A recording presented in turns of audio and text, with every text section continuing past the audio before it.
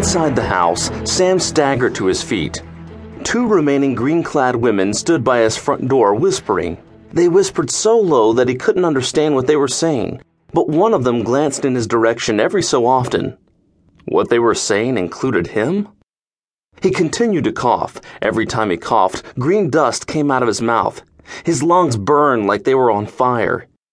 He had to know why the strange warriors were in his house, and he planned to get the information in any way he could. He crept over and jumped one of the women, pinning her down. His mind couldn't comprehend why they were there and what they were after, but he was going to find out. Who are you? Suddenly, the other female pointed out the door, chattering in a foreign language. The one Sam was holding slipped out of his arms, speaking the same language. They acted like they saw someone or something in the sky. Almost as if on cue, something crashed through his front door. Whatever it was, it blew his whole door into splinters, as well as knocking the surprised intruders into the living room and almost unconscious.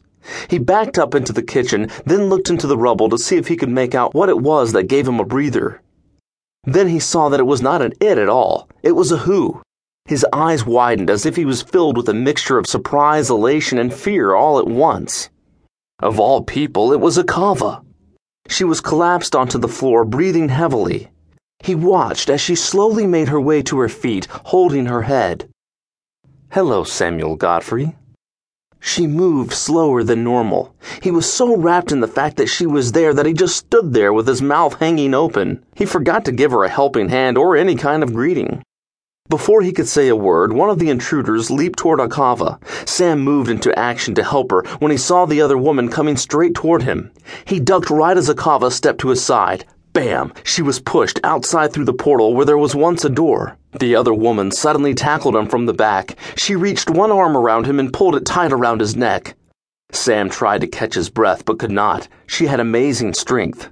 He then remembered something of utmost importance. Realizing that as long as she had him immobilized, she was open to be attacked. He closed his eyes and cleared his thoughts, which was nearly impossible considering he could barely breathe. He then placed his right foot back around her ankle and pulled forward while he threw his weight backward. She gritted her teeth as if concentrating on subduing him. She did not appear worried about defending herself. So Sam had the advantage as they both fell onto the floor. His full weight landed on top of her. She gasped and turned him loose. It was Sam's turn. He had the upper hand, but this woman was like no other. He realized that with her strength, she could easily kill him. He slammed his back against her face, which in turn slammed her onto the hard tile floor. He felt sick about hitting a woman, but he knew what would happen to him if he didn't. He rolled off of her and jumped to his feet.